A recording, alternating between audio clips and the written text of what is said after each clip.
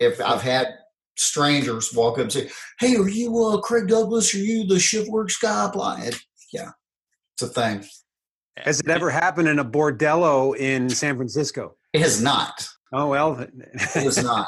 But I'm not sure I'd want to be in a San Francisco bordello these days. Maybe like 100 years ago, that'd be cool, when it's gold rush town, but I don't know about now, man. Now you don't know what you're getting. Yeah, I was going to say, with all that, ambiguity. Yeah. You never know. Life is like a box of chocolates. You never know what you're going to get. That's true. That is so true. Yes, it is. Yeah. And I am not the type to get a sexual Whitman sampling.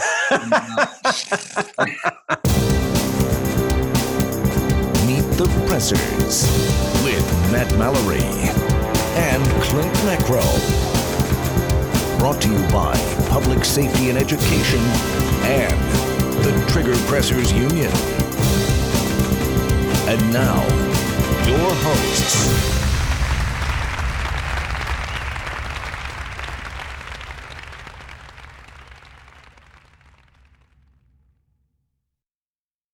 Welcome to Meet the Pressers. My name is Clint Macro, and this is my distinguished co-host, Matt Mallory. Meet the Pressers is a safe place for trigger pressers and people with a defensive mindset to congregate, gather, and fellowship as we discuss training, guns, gear, gadgets, political activism, and politics. Matt, why don't you introduce our very special guest today? Most definitely. Thanks, Clint. Appreciate that. Today we have a distinguished honor to have Craig Douglas, a long time waiting, getting him on the show. And we're glad that he could take the time out of his schedule. He is a retired law enforcement and the founder of ShivWorks. This episode is brought to you by Mantis. Mantis X helps shooters suck less. Meet the Pressers is sponsored by Next Level Training, Saber Red, Cutting Edge Bullets, the USCCA, McLean Corporation, ASP, Custom Poker Chip Company, Common Sense Self-Defense, and T1 Ammunition. Meet the Pressers is also generously supported by these fine companies, ranges, and our Patreon members. Thank you. It's an honor to be here, and I appreciate you guys making time for me. No problem, definitely. So what's give us a quick background on your history. What brought you where you're at today? Ooh, my life story in like 30 seconds or less. Yeah, like elevator speech. So I am a retired police officer. I was on the job from 1990 to 2011. The vast majority of my time was spent as a drug cop, a SWAT cop, or both simultaneously. I teach in 40 states, 11 countries outside of the U.S., 3 branches of the U.S. military, 5 federal agencies, and have a small standing contract with a subset of the intelligence community. I'm best known for teaching niche problem-solving skills that are not likely, but they're deep drops as far as skill and the way these topics kind of mesh together. So I teach basically entangled gunfight work. That's what does a fight with a gun look like when it's a clinch or a ground fight. I do knife work. I teach people how to do things like fight in cars, and I do solo structure movements. So probably the worst problem you can think of as far as being a tactician or someone carrying a gun. That's where I tend to dwell. Over all of your years from law enforcement to the training now, what kind of changes have you seen in the industry as far as people's personal security, loonies coming out of the woodwork, stuff like that? Have you seen like a change, or has it more been like a up and down all these years? Well, it's interesting to me. I don't think of myself as an old timer in the industry, but my first open enrollment class to the public was 2003. Okay. So my brand has been active globally for 18 years now? Mm-hmm. Somewhere, yeah, 18 years, I guess. Where that time goes. So I've seen a lot come and go in that time. I still compare to guys like Tom Givens and Ken Hackathorn and John Farnham. I think of myself as a young pup. I'm not young. But yeah, it's super interesting. The business has exploded. Training is more available. Mm-hmm. than it's ever been, and I think that's a good thing. More people are engaging in training than they ever have.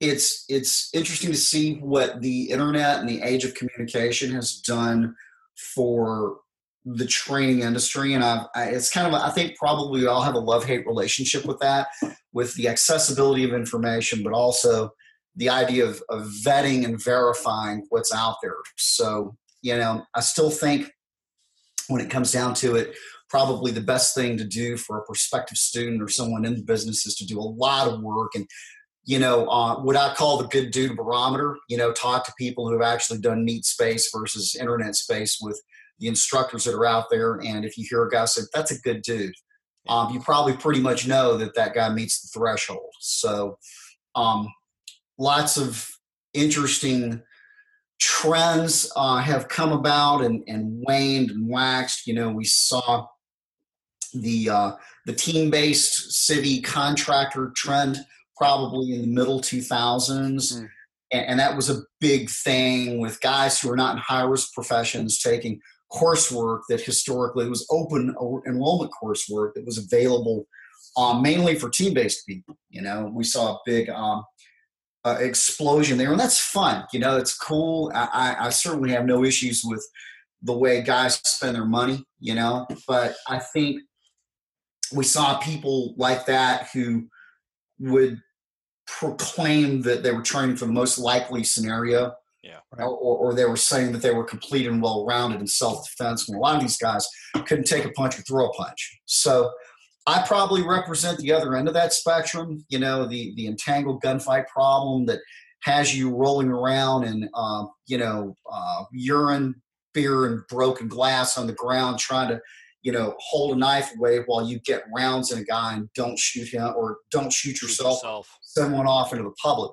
So is that a likely scenario? Probably not. But at the same time, it represents one of those deep drops. So I think what we've seen is more and more specialization.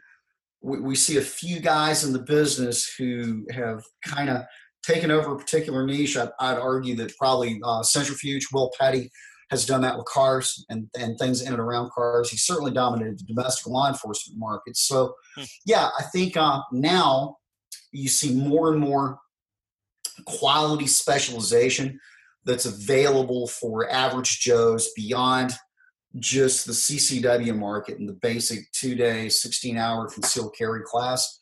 So, and I think you see, more and more quality work in these areas of specialization. So it's really a golden age. It really is. I really like how you you use the analogy that if somebody referred somebody, then that's kind of your litmus test to say, okay, well, this guy's probably good to train with. Before I started hosting people, and I've had Larry Vickers come out, and I've got Jeff Gonzalez coming out in September to do some training here in upstate New York where I'm at.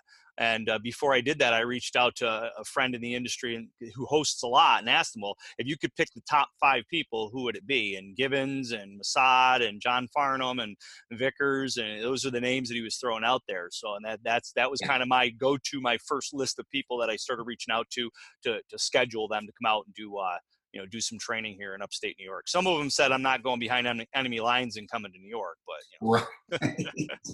Right.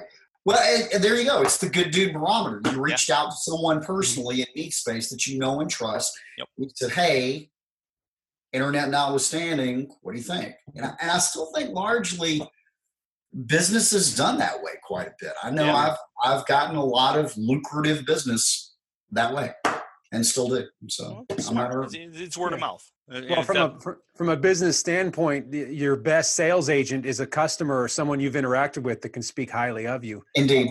That's much better than any advertisement you could buy or pay for. Definitely. When you're talking about life-saving skills, that's very important to vet that out before you go and invest your money with a particular Sure. person. Yeah, absolutely. Well, that's another reason I'm big on podcasts like this, and I continue to do podcasts where really it's not about me selling myself, but it's about me giving the person that watches this podcast the best sense of me. Yeah.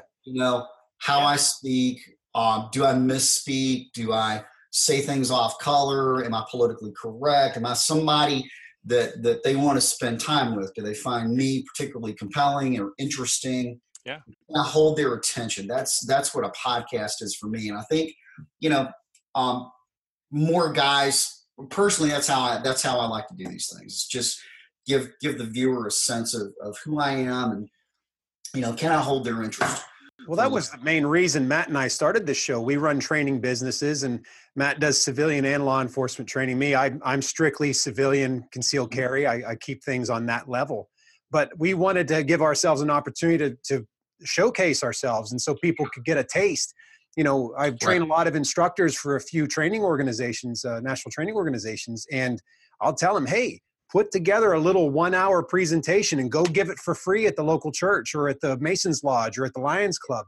That will be giving back to the community, but then people will actually get a chance to start building that trust and that relationship with you, and you can sign them up for classes, man. It's a great opportunity. I agree. And you're getting reps. That's the other thing about it. You're getting reps. There's no substitute for reps. You can't social media experience. You can't do that. So reps. Absolutely. Running classes, small classes. Hey, it's Deb Sullivan from T1 Ammunition. We are the official sponsors of Meet the Pressers with Matt Mallory and Clint Macro. We are also really big supporters of our Second Amendment rights, and we are currently taking orders for ammunition. We have 9mm and .223. We are shipping, and if you would go to our website, www.t1ammo.com, you can take a look at the website and you can place your orders there. This is Meet the Pressers with Matt Mallory and Clint Macro. Meet the Pressers. I always liked when I talk to people who I haven't trained with before, and I look forward to training with you at some point in time. Likewise. If you were to boil down your Kung Fu, whatever that is, what would you say is probably the most important thing you want a student to walk away from? Keeping in mind, I totally get you train different types of contexts. You train law enforcement, military, you train civilians. But if there would be one thing to boil it down to, what would be the most important thing to take away from a class from Craig Douglas? The most important thing to take away from a class with me is learning. Can I use profanity on here or not? You can. Why not? Okay. Why the hell not? The most important thing that someone should take away from a class with me is learning and always emphasizing, how do I keep it from getting shitty? So after 25 hours, 24 hours of my coursework over 2.5 days, people have some pretty profound, introspection and contemplation, because everything we do is with heavy contact and marking cartridges and rubber knives, and there are no role players, and the evolutions, as we call them, the validation exercises, are competitive. So I really don't know what the outcome's going to be. I mean, I do generally, but between two given people, who I've observed all day and I think are equally matched, never know until you watch them, and they don't know either. Yep. So while it's not a real fight, it's an honest experience. And a lot of people, after having an honest experience where we simulate criminal assault, really don't like what happened. They really don't like the result. They really don't like and are not satisfied with their performance. And what the coursework does make people reflect on is, wow, based upon who I am and what I am right now, I really couldn't manage this problem. So maybe it's doubly important for me to never leave it to the roulette wheel of death, that I always emphasize things like awareness, avoidance, and deselection. And how do I really, really, really emphasize and live, don't let it get shitty? How do I not let my temper get the best of me? How do I not road rage? How do I not smart off in bars? Because the potential, you really don't know the potential until you do. Yeah. You really don't. So my coursework, every bit of my coursework, besides the actual skills and the strategy template I teach for how do you get a gun out in a clinch or a ground fight, all of my coursework is immersive, and it's experiential, and it's oppositional. So quickly, very quickly, and everybody sees everybody, and everybody watches everybody, whether that worked, whether that didn't, whether you lost, and whether you won. And I don't track it that way, because that's not really what I'm supposed to do. But I know the individuals do. Mm-hmm. So that would be the most important thing is don't let it get there. Don't let it get there. And I don't really have to, honestly, I facilitate an experience. I don't really have to say a whole lot. Everybody knows. The coursework at this point is mature. It's pretty well dialed in. I finish 20, 24, 25 hours of training, plus or minus 10 minutes every day, plus or minus. So there's a cogent beginning, middle, and end. And, the facilitator, it works. It does. Kind of goes into it's not so much me even at this point. It's the way that I've managed to fortunately construct the class. Flows on its own in a sense because it does. Yeah, that's awesome. It kind of goes into that thought process. Like I'll say a lot is, you'll win 1,000% of the fights you're not in. And if you're put into some situation where you don't know, and I don't care how big and Billy badass you are, you can be beat, right? You could have a bad day. You could be sick. A bad guy's not going to walk up to the front of you and say, hey, I want to fight you mano a mano, especially if they think they can't beat you mano a mano. They're going to try to get you when you're not looking. It's not an MMA fight with a referee, a cage, and a timer saving you. Or even then, just like my buddy Paul Sharp says, right now you can't beat me with the rules. What makes you think you can beat me without it? Yeah, it's fair. So even when we do set an event up and simulate a criminal assault, you're in it. You're not truly surprised. Yep. It's a simulation and it's artificial and a high degree of anticipation. You can't manage that particularly well. Yeah. So yeah, absolutely. I think that's the most important thing. Don't let it get shitty. I've seen a video of a martial arts master basically saying something to the effect of, if you're, and I've used this a few times in my classes over the years, you're walking down the street and if you just look at somebody and they pop off, like, what are you looking at? Then you could simply just change, be like, oh, I love your shirt. I thought I had the same shirt as you, or, it makes, you see Craig's eyes open up. We go over, man, we actually have physical drill to practice a series of physical drills to practice verbal agility. Yeah. And I have best practices and some theories on how to do that. But, and again, it's one of those things that you pay lip service to, right? Everybody says, hey, you got to be able to talk your way out of anything.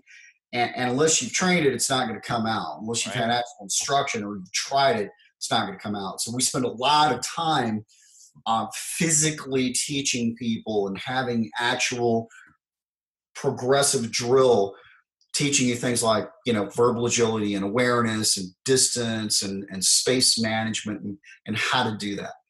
Now, I like the, go ahead, Clint. I was going to say the verbal aspect is something that I in a class recognized that I had a lower level of competency in that than I thought I did. We were doing some just simple communications and some like challenges. Yeah. And I found myself standing there, not saying anything, thinking, what do I say? And it was one of those things that Matt always says, the body can't go where the mind hasn't been. And I took for granted because normally I can communicate all day long. I actually like to hear myself speak. But in the context of that simulation that we are running, I was completely, I couldn't think of anything to say. So incorporating that into training, I think is a huge, huge positive thing. Because one thing, whether we carry a gun, a knife, or nothing, we have our mouth and we can use that as a tool of defense. Absolutely. Yeah. Especially when there's unfamiliar intention. So here's a good example of this. I teach people to use volume at a very specific point in a very specific way. When transitioning from asking someone not to do something to telling someone not to do something, difference between ask and tell. Yep. And one of the things I talk about between ask and tell is when we shift from ask to tell, we have to get the volume up a lot. If your volume is normally at a 2, it should go up to a 10. And a way to think about this is like a bang without the flash. It should be jarring and it should be startling.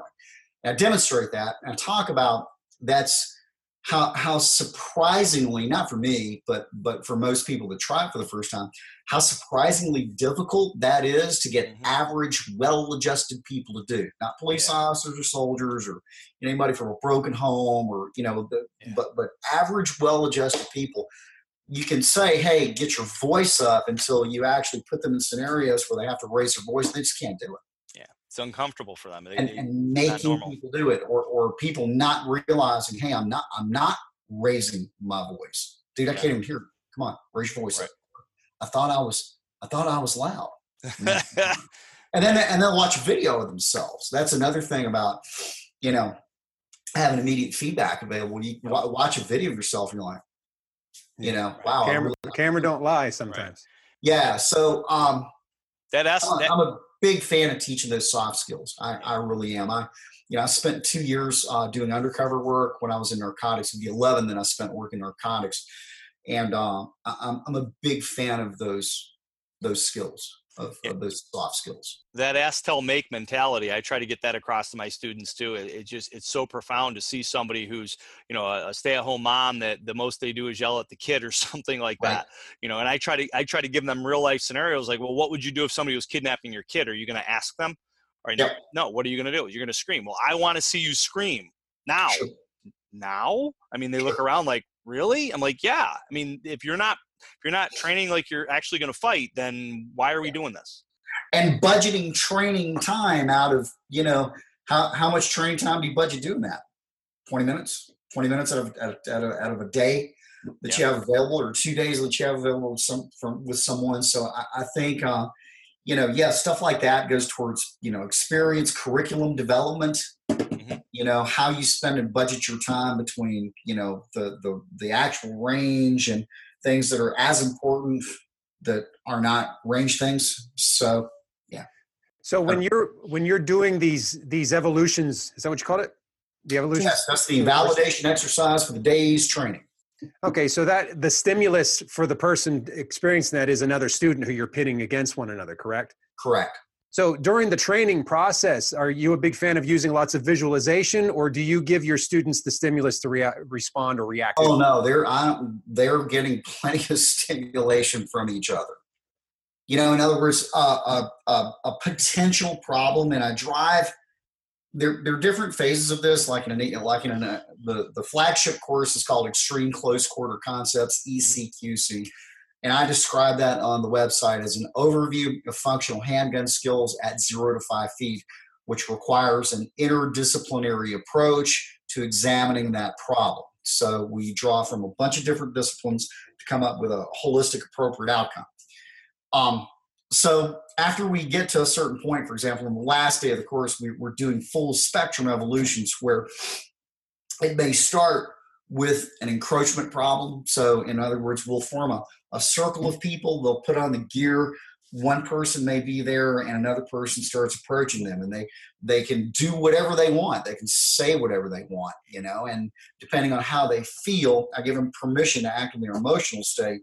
They can branch it any way they see fit. So there's not a set script. So an evolution may begin with a guy, if he's doing it correctly, with a guy who approaches with good intentions. Okay, in my mind, I'm the guy that's approaching that has a broken down vehicle, and I'm looking to this guy to get a jump, And you approach that person, the guy with the gun, the person who's the focus of the evolution, okay? And you say to them, hey, excuse me, sir, don't mean to bother you. Is there any way you could, you have any jumper cable? And he immediately overreacts and says something like, back the up! And he clears his jacket and goes for his gun.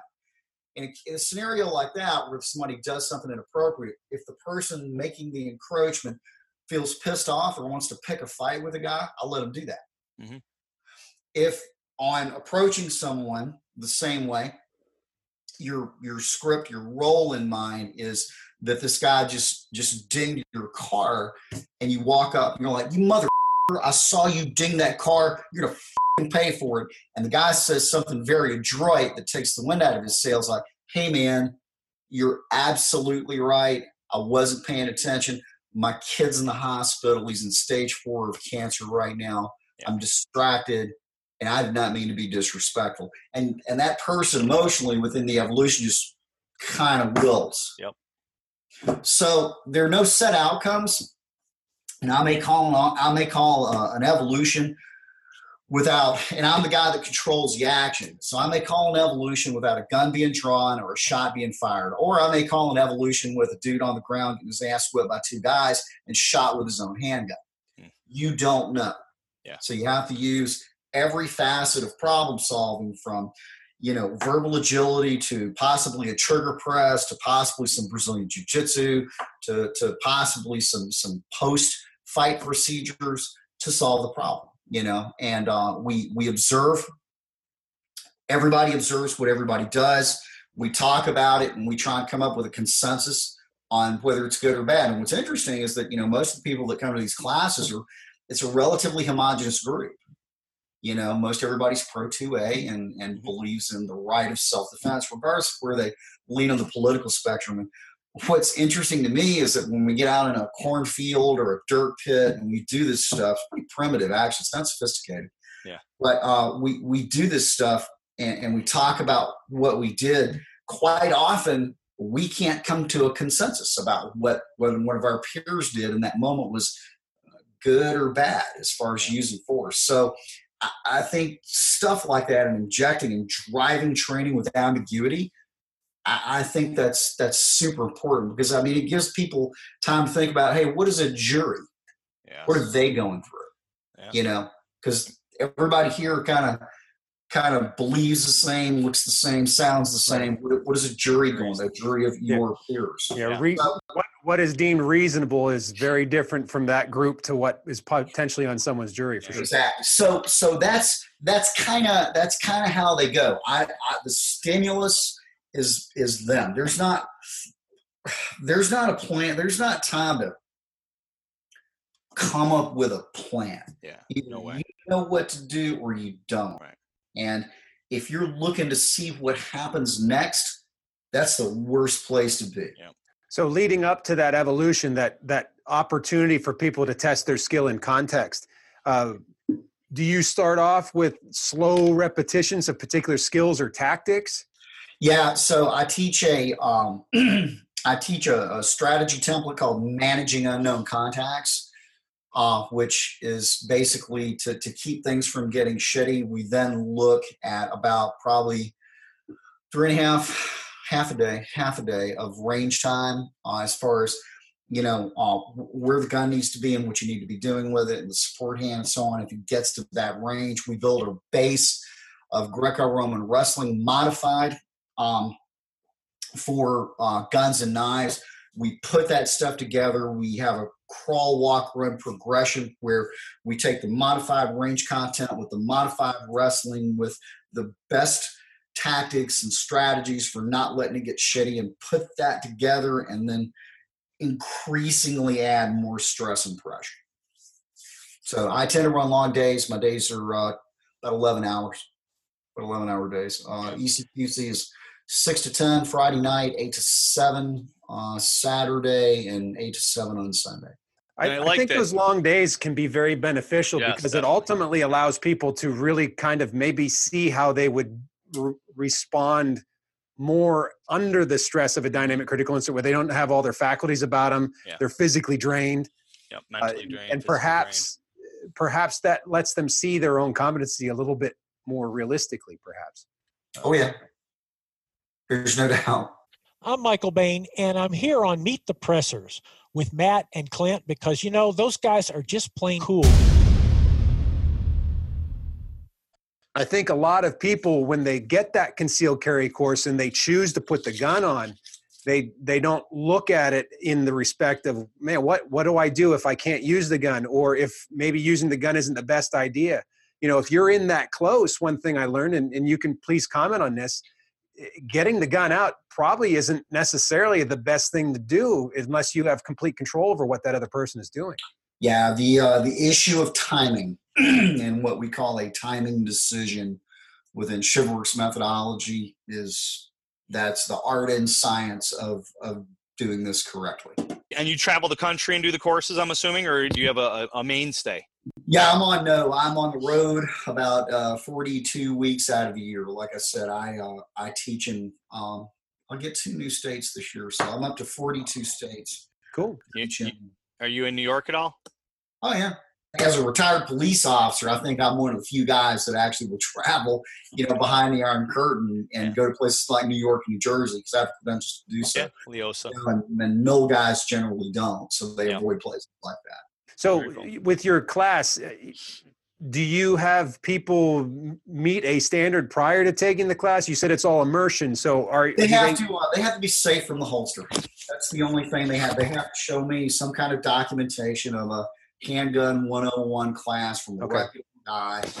And as long as they're safe from the holster, everything else, they've drawn and fired from a holster before.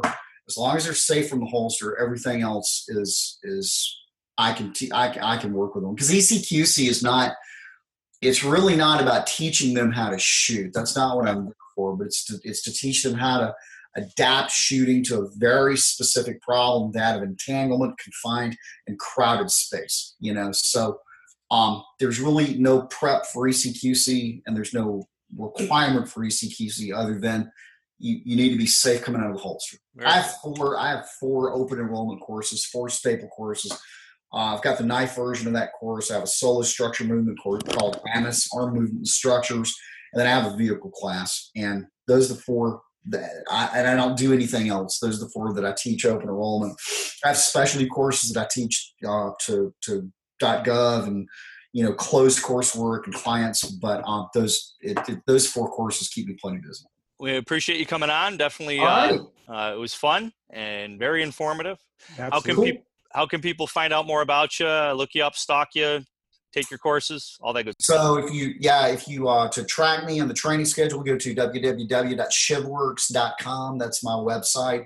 I'm all over social media. I'm South Narc on Instagram. There's the Shivworks and Shivworks alumni page on Facebook that's fairly active. And then I'm on a couple of different forums like Pistol Forum. I'm pretty easy to find. If you put in Craig Douglas or South Narc or Shivworks, in a Google search engine, you'll pop me up. Hey, this is Royce, host of Shooting Straight on WMMB and iHeartRadio, and this is Meet the Pressers with my buddy Matt Mallory and Clint Macro. Meet the Pressers.